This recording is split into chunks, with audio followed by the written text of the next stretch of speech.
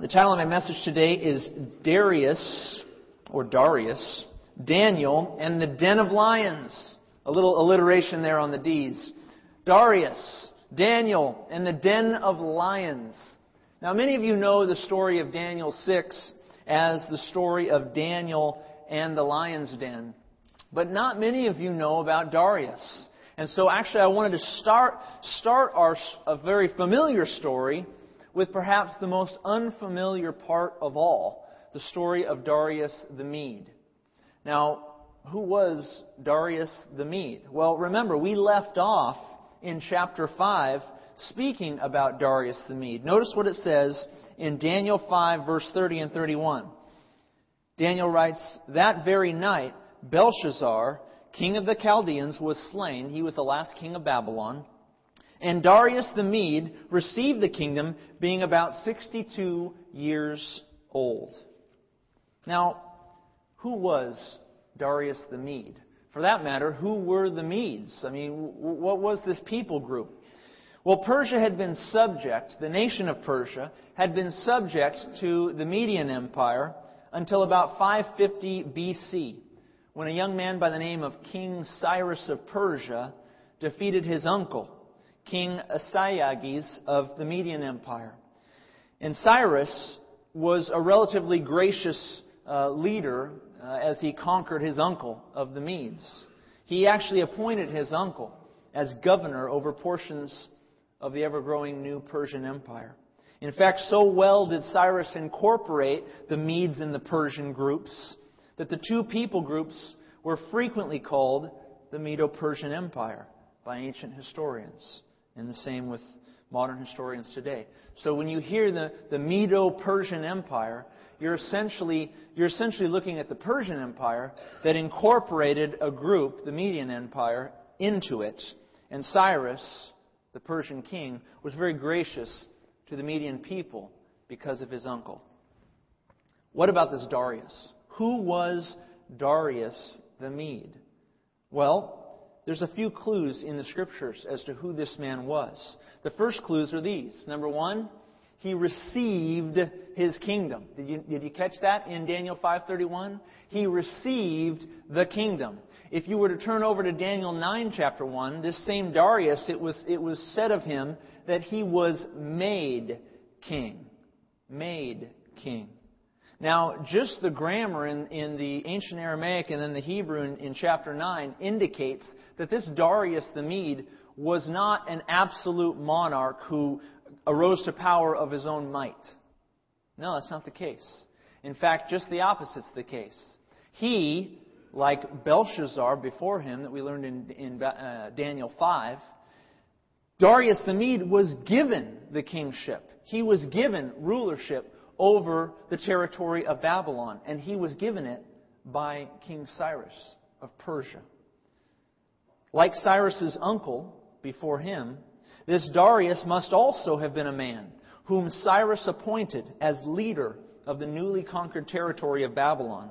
Most historians believe him to be the person of Gubaru or Gobryas, who was one of Cyrus's top generals in the conquest of Babylon. And he was given the name Darius. And what did that name mean? It likely was simply an honorific title, like Caesar was for Roman emperors. Gleason Archer writes this. He says, quote, "It was highly expedient for Cyrus to turn over the administration of the new Babylonian conquest to a trusted lieutenant for a year or two, till Cyrus could get himself back to Babylon and assume the throne.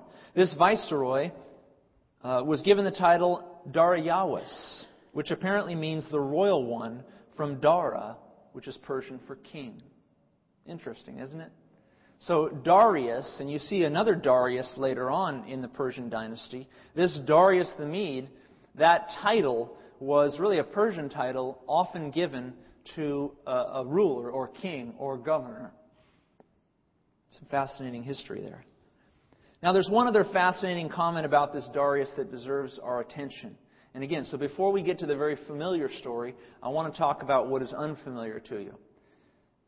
Later on in the book of Daniel, the prophet adds a seemingly insignificant comment about this Darius the Mede. Notice what he says in Daniel 9, verse 1. He writes, "In the first year of Darius, the son of Ahasuerus, of the lineage of the Medes, who was made king over the realm of the Chaldeans." Now, this simple statement of lineage is found in the later, more prophetic portions of Daniel. We would consider them more prophetic portions of Daniel. Anywhere from Daniel 7 all the way to the end of the book, chapter 7 to the end of the book, is largely regarded as the more prophetic-oriented portions. Though, of course, there was great prophecy done earlier. But particularly the latter parts of Daniel, chapter 7 and beyond, were considered extremely prophetic, and we'll see why very soon.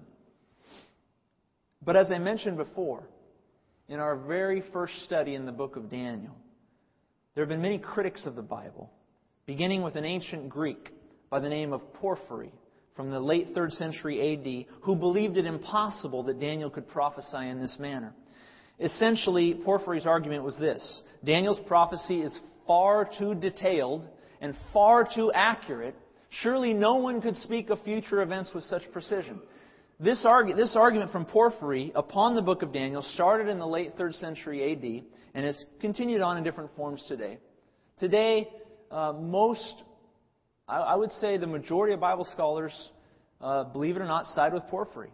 I do not. And I believe good reasons not to, and there are many conservative scholars that do not. But it's a slight majority that probably side with Porphyry on this. And you might be asking, well, why is this significant? Well, the significance is this. Either the prophecy in Daniel is prophecy by Daniel, or it's a history of the world disguised as prophecy, written many, many, many years later.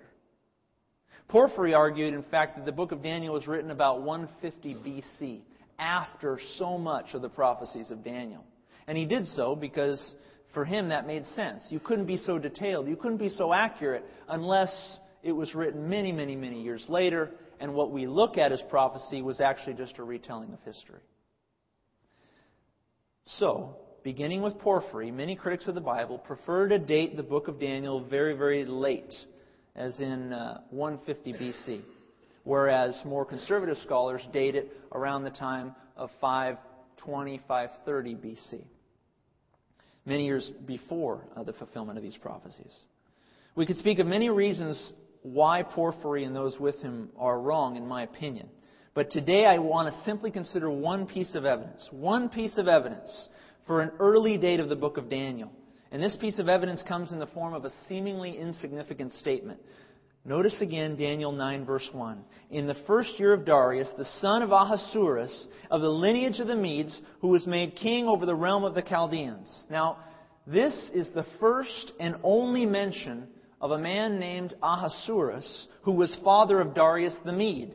Of course, Daniel probably thought that it was proper to mention the father of a great general as Darius the Mede. And so he included it in his writings. And the Jewish people came to learn a little bit about the history of this man. He wasn't a significant man. It's the only time he's mentioned in the Bible. But Daniel thought it prudent to mention the father of this great general in a side comment, in a seemingly superfluous comment.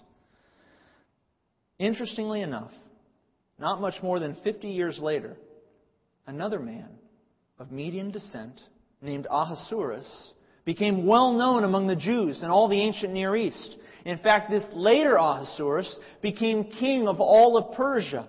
You and I know him today by the name of King Xerxes of Persia. How many have heard of King Xerxes of Persia? He was a great king. And his original name of Median descent was Ahasuerus. And in his Persian name, he came to be known as King Xerxes. Now, why do I bring all this up? Well, King Xerxes is brought up in the Bible in which book? Anybody know which book? Esther. Now, Liz, how did you possibly know that? Her daughter's name is Esther, that's why. Very good, Liz. Nice history. Let's bring up the next slide. Esther was written sometime between 465 and 300 BC. Now, I'm going from the conservative end of the spectrum all the way to the more, liberal end of the spectrum. Conservative scholars would say, 465 was Esther. More liberal scholars would say, no, it's much farther down, 300 maybe. Fine, let's go with the whole gamut. All right, let's go with the whole gamut of Esther. All right? Book of Esther, big wide margin of when it was written. Next slide. Esther 1:1 says this. Now it came to pass in the days of Ahasuerus. This was the Ahasuerus who reigned over 127 provinces from India to Ethiopia. And then the book of Esther goes on to talk about King Xerxes of Persia. Do you notice anything? Does anything stand out to you? Let's go through a timeline and see if you can pick it up. 539 BC, on your outline, 539 BC, the nation of Israel becomes acquainted with an Ahasuerus, father of Darius the Mede, in Daniel chapter 9, verse 1. About 50 years later, in 485 BC, Israel learns of another Ahasuerus, Persian king Xerxes. In 465 to 300 BC, the book of Esther is written, which includes write this down, a clarification of which Ahasuerus the book speaks of. Just look at Esther 1:1. It says, this Ahasuerus, in Esther 1:1, this Ahasuerus was the one who reigned over 127 provinces from India to Ethiopia. So continuing on in on our outline, the book of Esther is written, which includes a clarification of which Ahasuerus the book speaks of. Why? Because the Jewish people, within a span of about 50 years, had learned of two men named Ahasuerus. Write that down. Two men named Ahasuerus. What's the conclusion? The conclusion is this. There is no compelling reason, none whatsoever, why the author of Esther, whether it was in 465 or all the way to 300 BC, includes a clarification of Ahasuerus in his Esther 1:1, unless his audience was familiar with another man with the same name. And why would they be familiar with another man with the same name? Because they had read about him in the book of Daniel.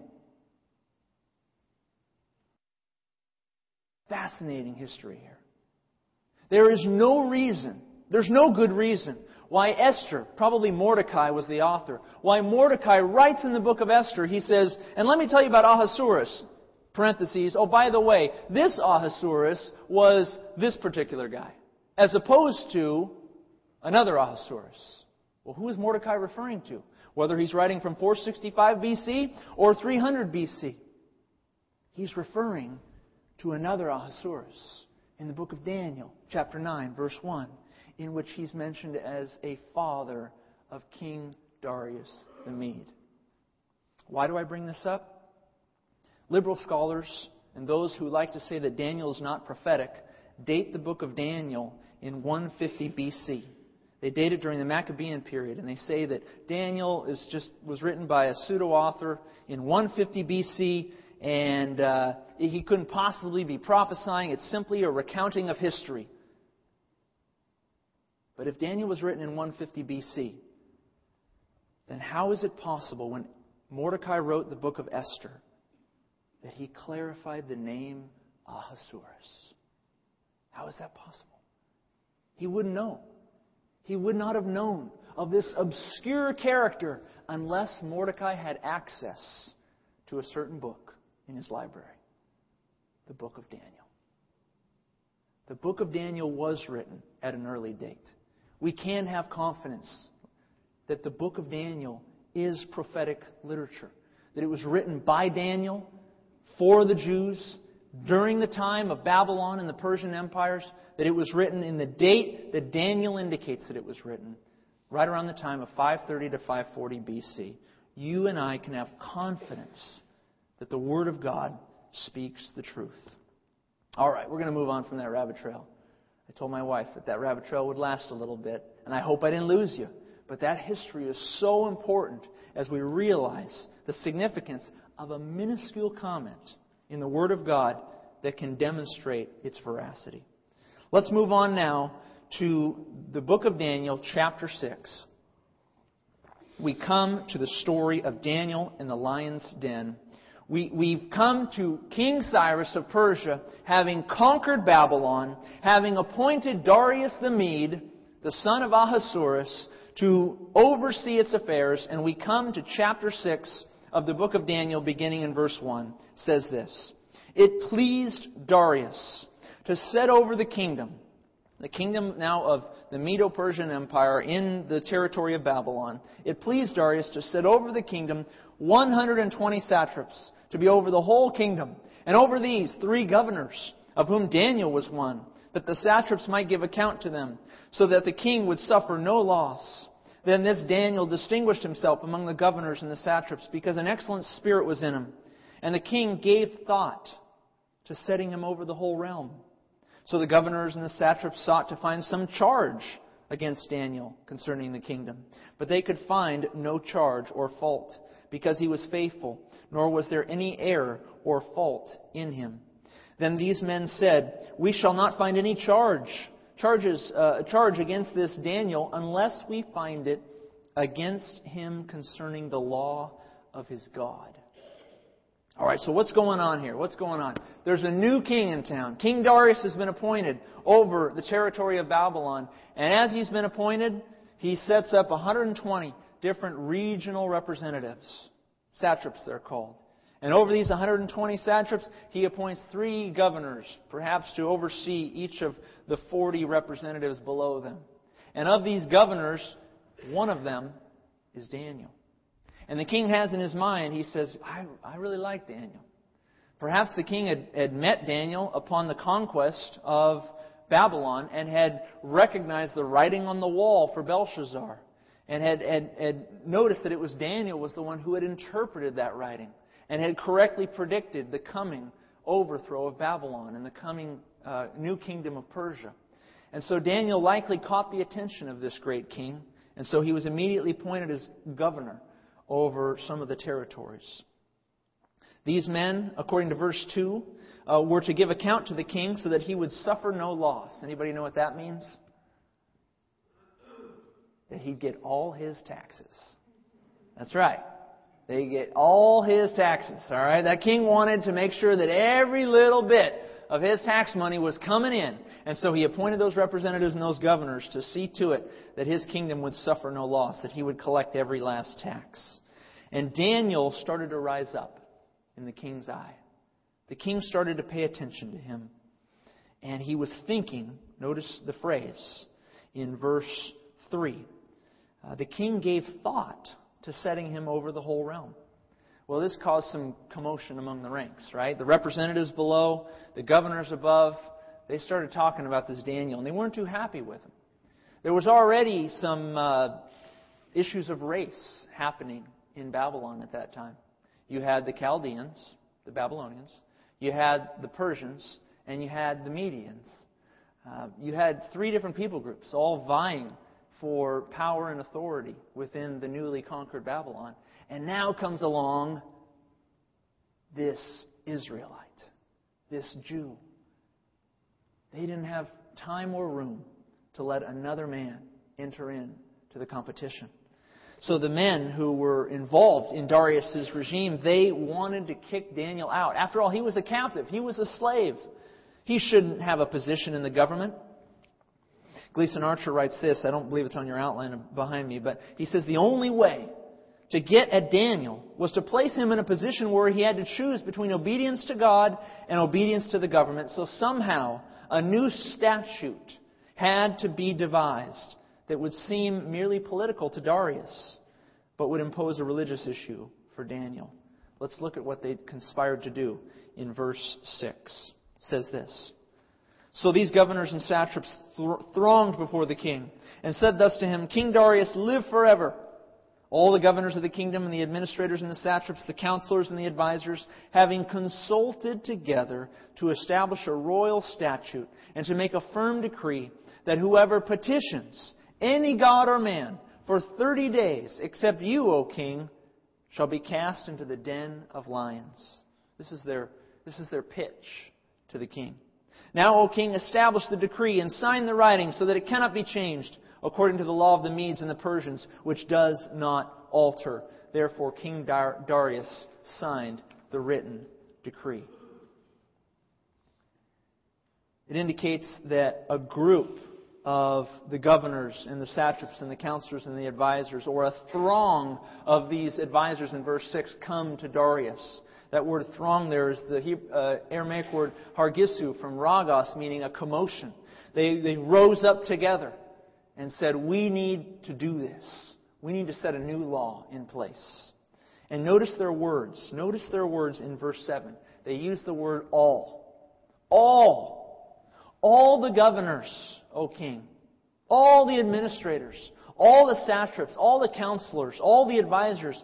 We've all consulted, O king. And we've come up with a statute that we think you should implement.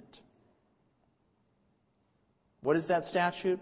They say, for 30 days, we want it to be law that no man can worship or pray to anyone except you, O king. No one except you.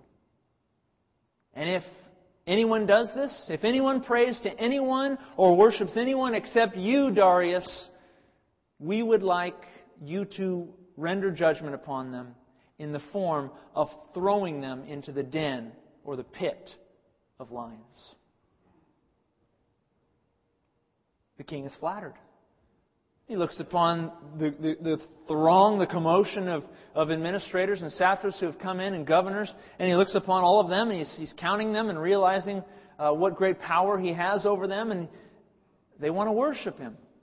They want to bestow honor upon him. They want everyone in the kingdom to honor him and to pray to him and to worship him, give him glory. The king is flattered. And in his brief moment of naivete, he signs the decree. Of course, Daniel wasn't there. His chief governor, the man he wanted to appoint as number 2 in all the kingdom, was not there. But Darius didn't notice that. We come to verse 10. Now when Daniel knew that the writing was signed, he went home, and in his upper room, with his window open toward Jerusalem, he knelt down on his knees 3 times that day and prayed and gave thanks before his God, as was his custom since early days. Then these men, they assembled, and they found Daniel praying and making supplication before his God. And they went before the king and spoke concerning the king's decree. King, have you not signed a decree that every man who petitions any god or man within 30 days except you, O king, shall be cast into the den of lions? And the king answered and said, this thing is true, according to the law of the Medes and Persians, which does not alter. So they answered and said before the king, that Daniel, who was one of the captives from Judah, does not show due regard for you, O king, or for the decree that you have signed, but makes his petition 3 times a day. Daniel gets word of the king's decree. He wasn't there at the meeting. And he hears word of this decree, this statute that's come now into law in the Medo-Persian Empire. And he's grieved by it, obviously. He's grieved because he knows he can't keep it. But inasmuch as he knows he can't keep it, he quietly retreats into his home, walks up the steps into his upper room, opens the doors, opens the windows toward Jerusalem, gets down on his knees, and prays. Just like he did 3 times a day. You might be wondering a little bit about that custom. Today we see Muslims get down on their knees. And I believe is it 7 times a day?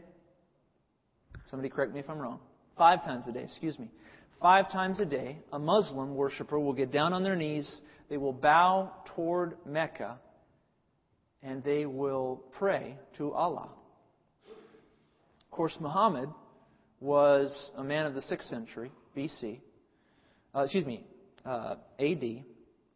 And Muhammad, if you were to read the Quran, you would find great portions of it are great portion, not all, but good portions of it, are copied, really, from the Old Testament. Not all portions. There's a lot that's left to be desired, but much of the Quran is copied from the Old Testament. And you might be wondering where they got this custom to get down on their knees 5 times a day and pray toward Mecca. They copied it from the ancient Israelites. They copied it from the Jews. You say, well, where did the Jews do that? Look at the book of 1 Kings. 1 Kings, chapter 8. I want to read it together with you. This is Solomon dedicating the temple, and this is what he said. Solomon dedicating the Jerusalem temple. He says, when they, Israel, sin against you, God, and you become angry with them and deliver them to the enemy, and they take them captive. Wow, that's an interesting story. Have you ever heard that before? Okay, that happens all the time in Israel, right? And Solomon's predicting this. He's prophesying as he gives this blessing, this prayer. Yet when they come to themselves in the land where they are carried captive and repent and make supplication to you, saying, we've sinned, we've done wrong. And when they return to you with all their heart, with all their soul, and pray to you toward their land which you gave to their fathers, toward the city which you have chosen, and toward the temple which I have built for your name, then hear in heaven, your dwelling place, their prayer and their supplication, and maintain their cause, and forgive your people who have sinned against you, and grant them compassion before those who took them captive, that they may have compassion on them. Solomon, 400 years before 500 years, 500 years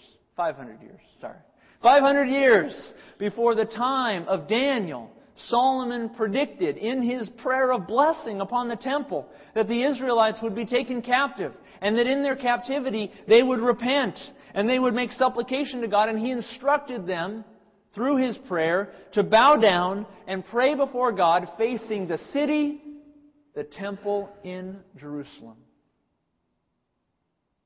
And the Didache, which was a later Christian document just after the time of Christ, which gave instruction for early Christians on how to pray, it mentioned 3 times a day, after the psalmist does, morning, night, and midday. I believe that's in Psalm 55 or 56.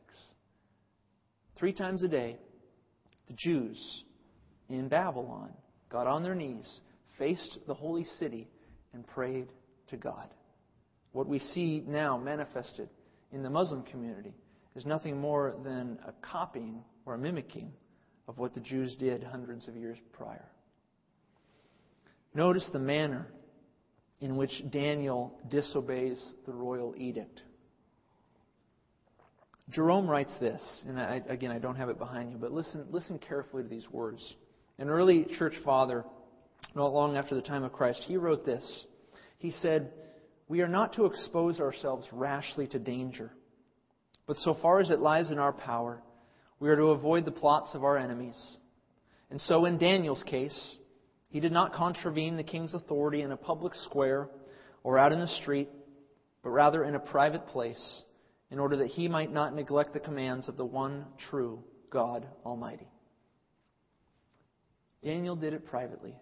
And for those of us who love to anticipate when our government might do something that contravenes Scripture, that we might jump in front and say, I'm going to be defiant about this.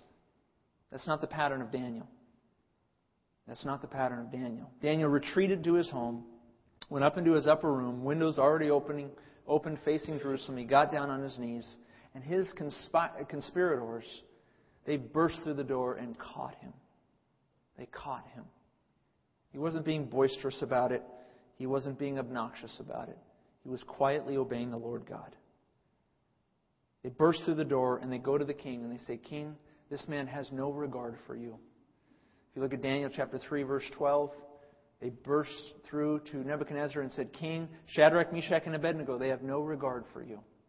No regard for you. So also we see it here. Verse 14, what will be the king's response? And the king, when he heard these words, was greatly displeased with himself. With himself. And he set his heart on Daniel to deliver him. And he labored till the going down of the sun to deliver him. Then these men approached the king and said to the king, Know, O king, that it is the law of the Medes and the Persians that no decree or statute which the king establishes may be changed. So the king gave the command. And they brought Daniel and cast him into the den of lions. But the king spoke, saying to Daniel, "Your God, whom you serve continually, He will deliver you." Then a stone was brought and laid on the mouth of the den, and the king sealed it with his own signet ring and with the signet of his lords, that the purpose concerning Daniel might not be changed. Why was the king displeased with himself? Because he had high regard for Daniel. High regard. He was considering him for number 2 in all the kingdom. Yet his appetite for kingly glory was too strong. And when all his leaders came forward with this flattering statute, he signed it, wrongly assuming that Daniel must have been in agreement too. But he had temporarily forgotten just how committed Daniel was to his Lord. It's interesting that it says the king set his heart on Daniel to deliver him, and he labored till the going down of the sun to deliver him. That's fascinating, isn't it? Think about this. A monarch, a king, arguing with underlings. The king arguing with those below him and contending with them to try and free Daniel. It tells you a little bit about the nature of the Medo-Persian Empire. It was quite different than the Babylonian Empire that preceded it. In Babylon, it was Nebuchadnezzar. It was his word. It was by fiat. Nebuchadnezzar could start laws. He could overturn laws. He could kill a man. He could save a man. Nebuchadnezzar could do whatever he wanted. Here we come, fast forward not too many years after the time of Nebuchadnezzar, a couple decades. Medo-Persia, a lot different kind of government. In the Medo-Persian Empire, there was more authority given to the governors, to the satraps. Less authority to the king. In fact, the king did not even have the authority to overturn his own edict unless there was sufficient unanimity, we will kind of learn. And then think about this. After Medo-Persia came the nation of Greece, the kingdom of Greece. And what did we get in forms of government from Greece? Democracy. A republic. You like democracy, right, Tom? All right, so we go from Nebuchadnezzar, ruled by fiat, to the Medo-Persian Empire, a little bit more of a give and take, to the Grecian Empire, not really Alexander, but later on there was a lot of democracy, a lot of republic, and even the later Roman Empire, toward the end of the Caesars, it was ruled as a republic. It's fascinating to see the changes in governing history there. The king was contending with his governors for the life of Daniel. But notice the response of the conspirators. They say, No, O king, know this. It is the law of the Medes and the Persians that no decree or statute which you establish may be changed. Darius' power was limited. So the king gave the command, and they brought Daniel and cast him into the den of lions. And the king spoke to Daniel and said, Daniel, your God, whom you serve continually, He will deliver you. And the den was sealed. Sealed with, it says, a signet ring. It was likely that the den was like a pit, and they would throw Daniel into the pit. Actually, the word den meant pit in Aramaic. They would throw him into the pit, down with the lions, and they would cover it with a stone, and there would be a seal on the stone, and he would push in his signet ring to indicate that the king had decreed that this man was to go down there. And his lords, his governors, also seal it with their rings. So Daniel, his fate is cast. But Darius says to him as he goes down into the pit, May your God save you. Darius had confidence in Daniel's God. What would happen? We come to verse 18. Now the king went to his palace and spent the night fasting, and no musicians were brought before him. Also his sleep went from him. Then the king arose very early in the morning and went in haste to the den of lions. And when he came to the den, he cried out with a lamenting voice to Daniel. The king spoke, saying, Daniel, servant of the living God, has your God whom you serve continually been able to deliver you from the lions? The word musicians there in Aramaic is the word dahawan. Its meaning is actually unknown. It might have meant musicians, it might have meant food, it might have meant concubines, it might have meant perfumes. Whatever is meant by it, it means that the king could not be consoled. He could not be consoled when he went back to his quarters when Daniel was put into the den of lions. And isn't it fascinating that as he goes through that night, a sleepless night, he pulls himself up at the beginning of dawn and he runs to the pit. I mean, this is a king running to see the fate of a captive. This king had high regard for Daniel. Daniel meant something to him. He says, Daniel, servant of the living God, has your God been able to deliver you from the lions? Verse 21. Daniel said to the king, O king, live forever. My God sent His angel and shut the lions' mouths so that they have not hurt me, because I also was found innocent before Him. And also, O king, I have done no wrong before you. Now the king was exceedingly glad for him and commanded that they should take Daniel up out of the den. So Daniel was taken up out of the den, and no injury whatever was found on him, because he believed in his God. I can't imagine what Daniel experienced going into that den. I mean, have you guys been to the zoo? Raise your hand if you've been to the zoo. All right, you've seen the lions, right? Just imagine jumping over there.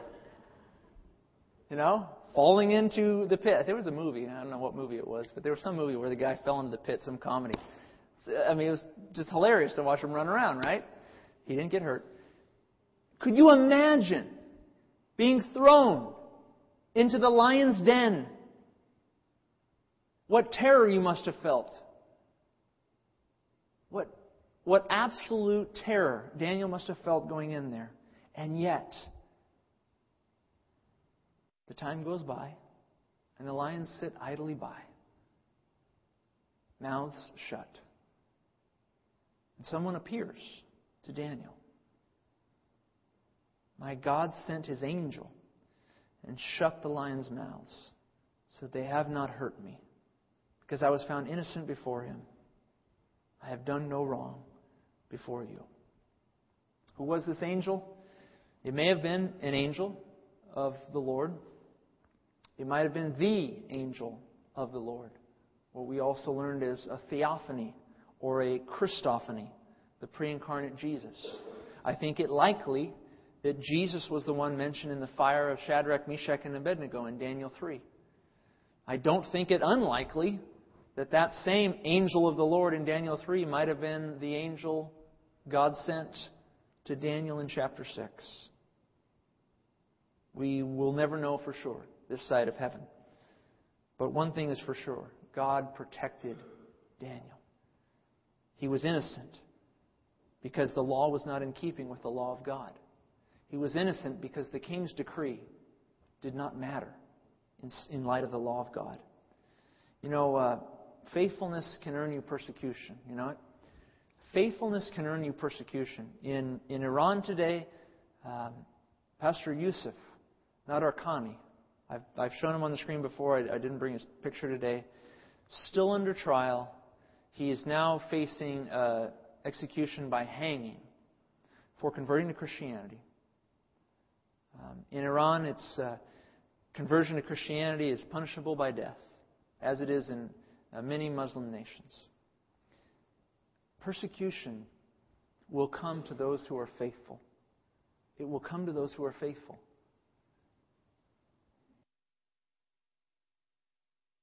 But so will deliverance. So will deliverance. In Romans 10, 9, and 10, Paul indicates that if we confess with our mouth Jesus is Lord and believe in our heart that God raised Him from the dead, you shall be saved. And then he clarifies it. He says, what do I mean by that? Let me tell you, he says in verse 10. For with the heart one believes unto righteousness. With the heart we believe and we're saved.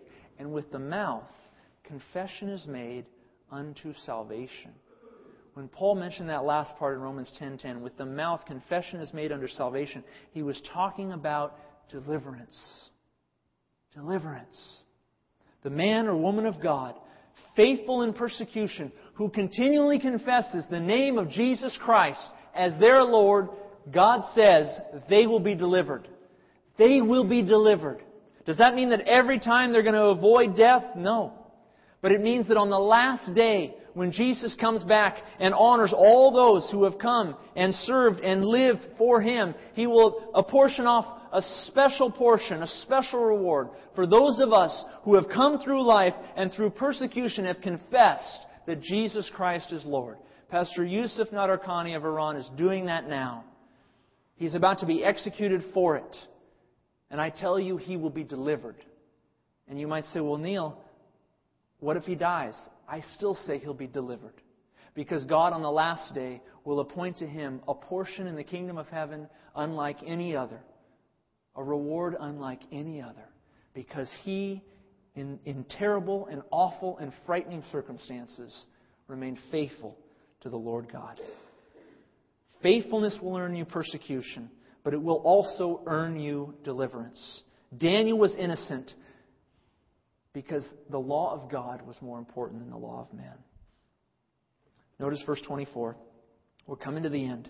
Verse 24, and the king gave the command, and they brought those men who had accused Daniel, and they cast them into the pit of lions. Them, their children, and their wives, and the lions overpowered them, and broke all their bones in pieces before they ever came to the bottom of the den. You say, my goodness, how cruel. How could they do this? Why? Why did Darius do this? Well, many scholars, as I was reading through the commentaries, both ancient and new, I was reading again and again and again how Darius was displeased with them. He was displeased with them, and that's why he threw them into the pit. And I thought how unconvincing that argument is. Because he was also displeased with his edict, wasn't he? He was also displeased with the edict that they had conspired to get him to sign.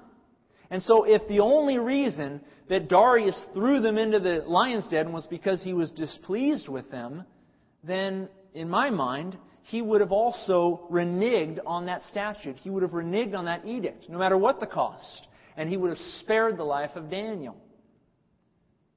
I'm not for sure on this, and I'm not going to stick my stake in the ground on this issue, but I'm going to give a speculation here. I'm going to give a speculation that it seems to me that when Darius was laboring, remember the word, look at verse 13, read it again. 6 verse 13. Verse 14. And the king, when he heard these words, he was greatly displeased with himself and set his heart on Daniel to deliver him. And he labored till the going down of the sun to deliver him. So what was happening right then? What was happening in verse 14? They were going through a legal dispute, weren't they? They were going back and forth, the king and the conspirators, the king and the governors. He was going back and forth, legal representation all around, saying, well, wait a minute, what about this? Well, we could maybe release him on this technicality. Well, how about, what if I did this? And he and the conspirators are bargaining back and forth, are they not, in verse 14? They're bargaining for the life of Daniel. The conspirators want him dead. Darius wants him alive. The lawyers are about. There's no tort reform whatsoever. There's a major legal situation on our hands. You know? When the President of the United States has a question of law, whether something is legal or not, he goes to the Attorney General and he says, what do you think about this? And he goes to his other legal counselors and says, what do you think about this? We've had disputes over the centuries about what is legal and what is not. And the kings and the presidents, they go and they consult the lawyers. They get good perspective. There was bargaining going back and forth in verse 14. And you know what I think happened? I think this happened. I think at the end of the day, the governors looked at the king and said, King, tell you what, if you put him in there and he survives, you can throw us in. If you put him in there and he survives, if he's innocent, throw us in there. Heck, throw our whole family in there. That's how confident they were. That's how confident they were in their conspiracy against Daniel. It's not sufficient to say that Darius was displeased with them. If he was displeased with them, he would have ruled by fiat and saved Daniel's life. I suppose, I'm speculating, in verse 14, you see a bargaining chip taking place. And at the end of the bargain, the governors looked at Darius and said, put him in, and if he survives, you can throw us in. Sure enough, that's exactly what happened. Verse 24. The king gave the command, and they brought those men who had accused Daniel, and they cast them into the den of lions. Them and their children and their wives, and the lions overpowered them and broke all their bones in pieces before they ever came to the bottom of the den. These men had not committed a crime. They had conspired, they had schemed, they had manipulated, but they had not committed a crime worthy of death. So I would suppose that they had staked their very lives on Daniel's death in that den. And Daniel survived. Then the king, verse 25, we come to the end. Then King Darius wrote, to all peoples, he writes another decree, to all peoples, nations, languages that dwell in all the earth, peace be multiplied to you. I make a decree that in every dominion of my kingdom, men must tremble and fear before the God of Daniel, for He is the living God and steadfast forever. His kingdom is the one which shall not be destroyed. His dominion shall endure to the end. He delivers and rescues. He works signs and wonders in heaven and on earth. Who has delivered Daniel from the power of the lions? Who has delivered Daniel from the power of the lions? So this Daniel prospered in the reign of Darius and in the reign of Cyrus the Persian. We come to the end, and like Nebuchadnezzar before him in chapter 4, so also Darius issues a decree to all the land, extolling the virtues of the God of Israel, claiming what a great and mighty God He was. Whether Darius was saved or not, we do not know, but he surely lifted up the name of the God of Israel as a result of this great and mighty sign, this great and mighty miracle. As we close, I brought all the kids up earlier and we did a little exercise. We were considering the similarities between Daniel and Jesus. Well, think about this. Think of the remarkable parallels that we see between these two men. How about this? Number one, evil men plotted their death. Secondly, their conspirators appealed to their respective rulers. The Persians and Medes, they appealed to Darius. The Jewish religious leaders, they appealed to Pontius Pilate. Thirdly, both Darius and Pontius Pilate were reluctant to kill them.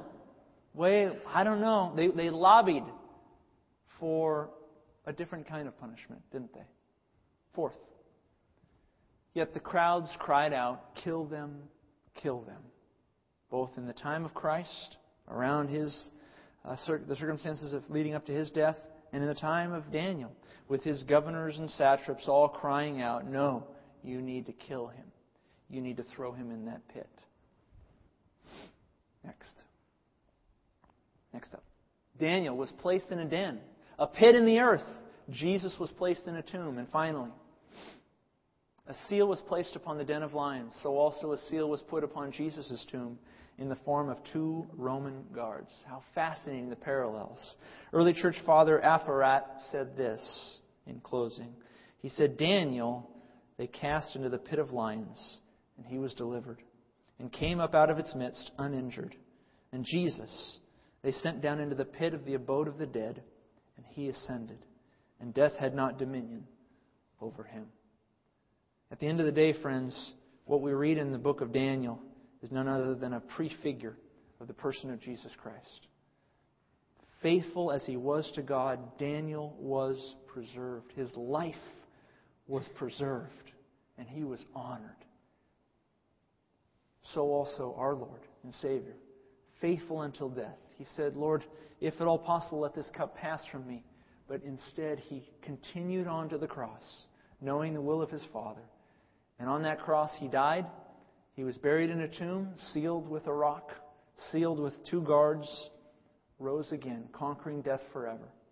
We have a God who is alive and well, whose kingdom is everlasting. And our job as we read through the stories of Scripture is to find pictures of Christ in it and to realize the hope that is in us, that we have a God who is alive, and on the last day, you and I, who believe in Jesus, will also be alive. Amen? Let's close in prayer. Heavenly Father, I thank you for great stories of old. Oh Lord, they're not legends. They're not fables. They're stories meant to inspire our faith, to lift us up. I thank you for the story of Daniel. I thank you for his faithfulness, unswerving faithfulness, Lord. I pray that we could be men and women like Daniel, unceasingly committed to You, Lord, the one true God, the God who is alive. And that even the pagans, even pagan kings and principalities would recognize through our example that Jesus Christ is the Lord. We saw that with Nebuchadnezzar. We see that with Darius here in chapter 6. We pray that we would see that again and again and again with the kings and leaders of this world. That they would see our example of faithfulness to You, Lord, and that they would extol Your mighty virtues. Help us to learn from these great stories of old, Father. In Jesus' name we pray. Amen.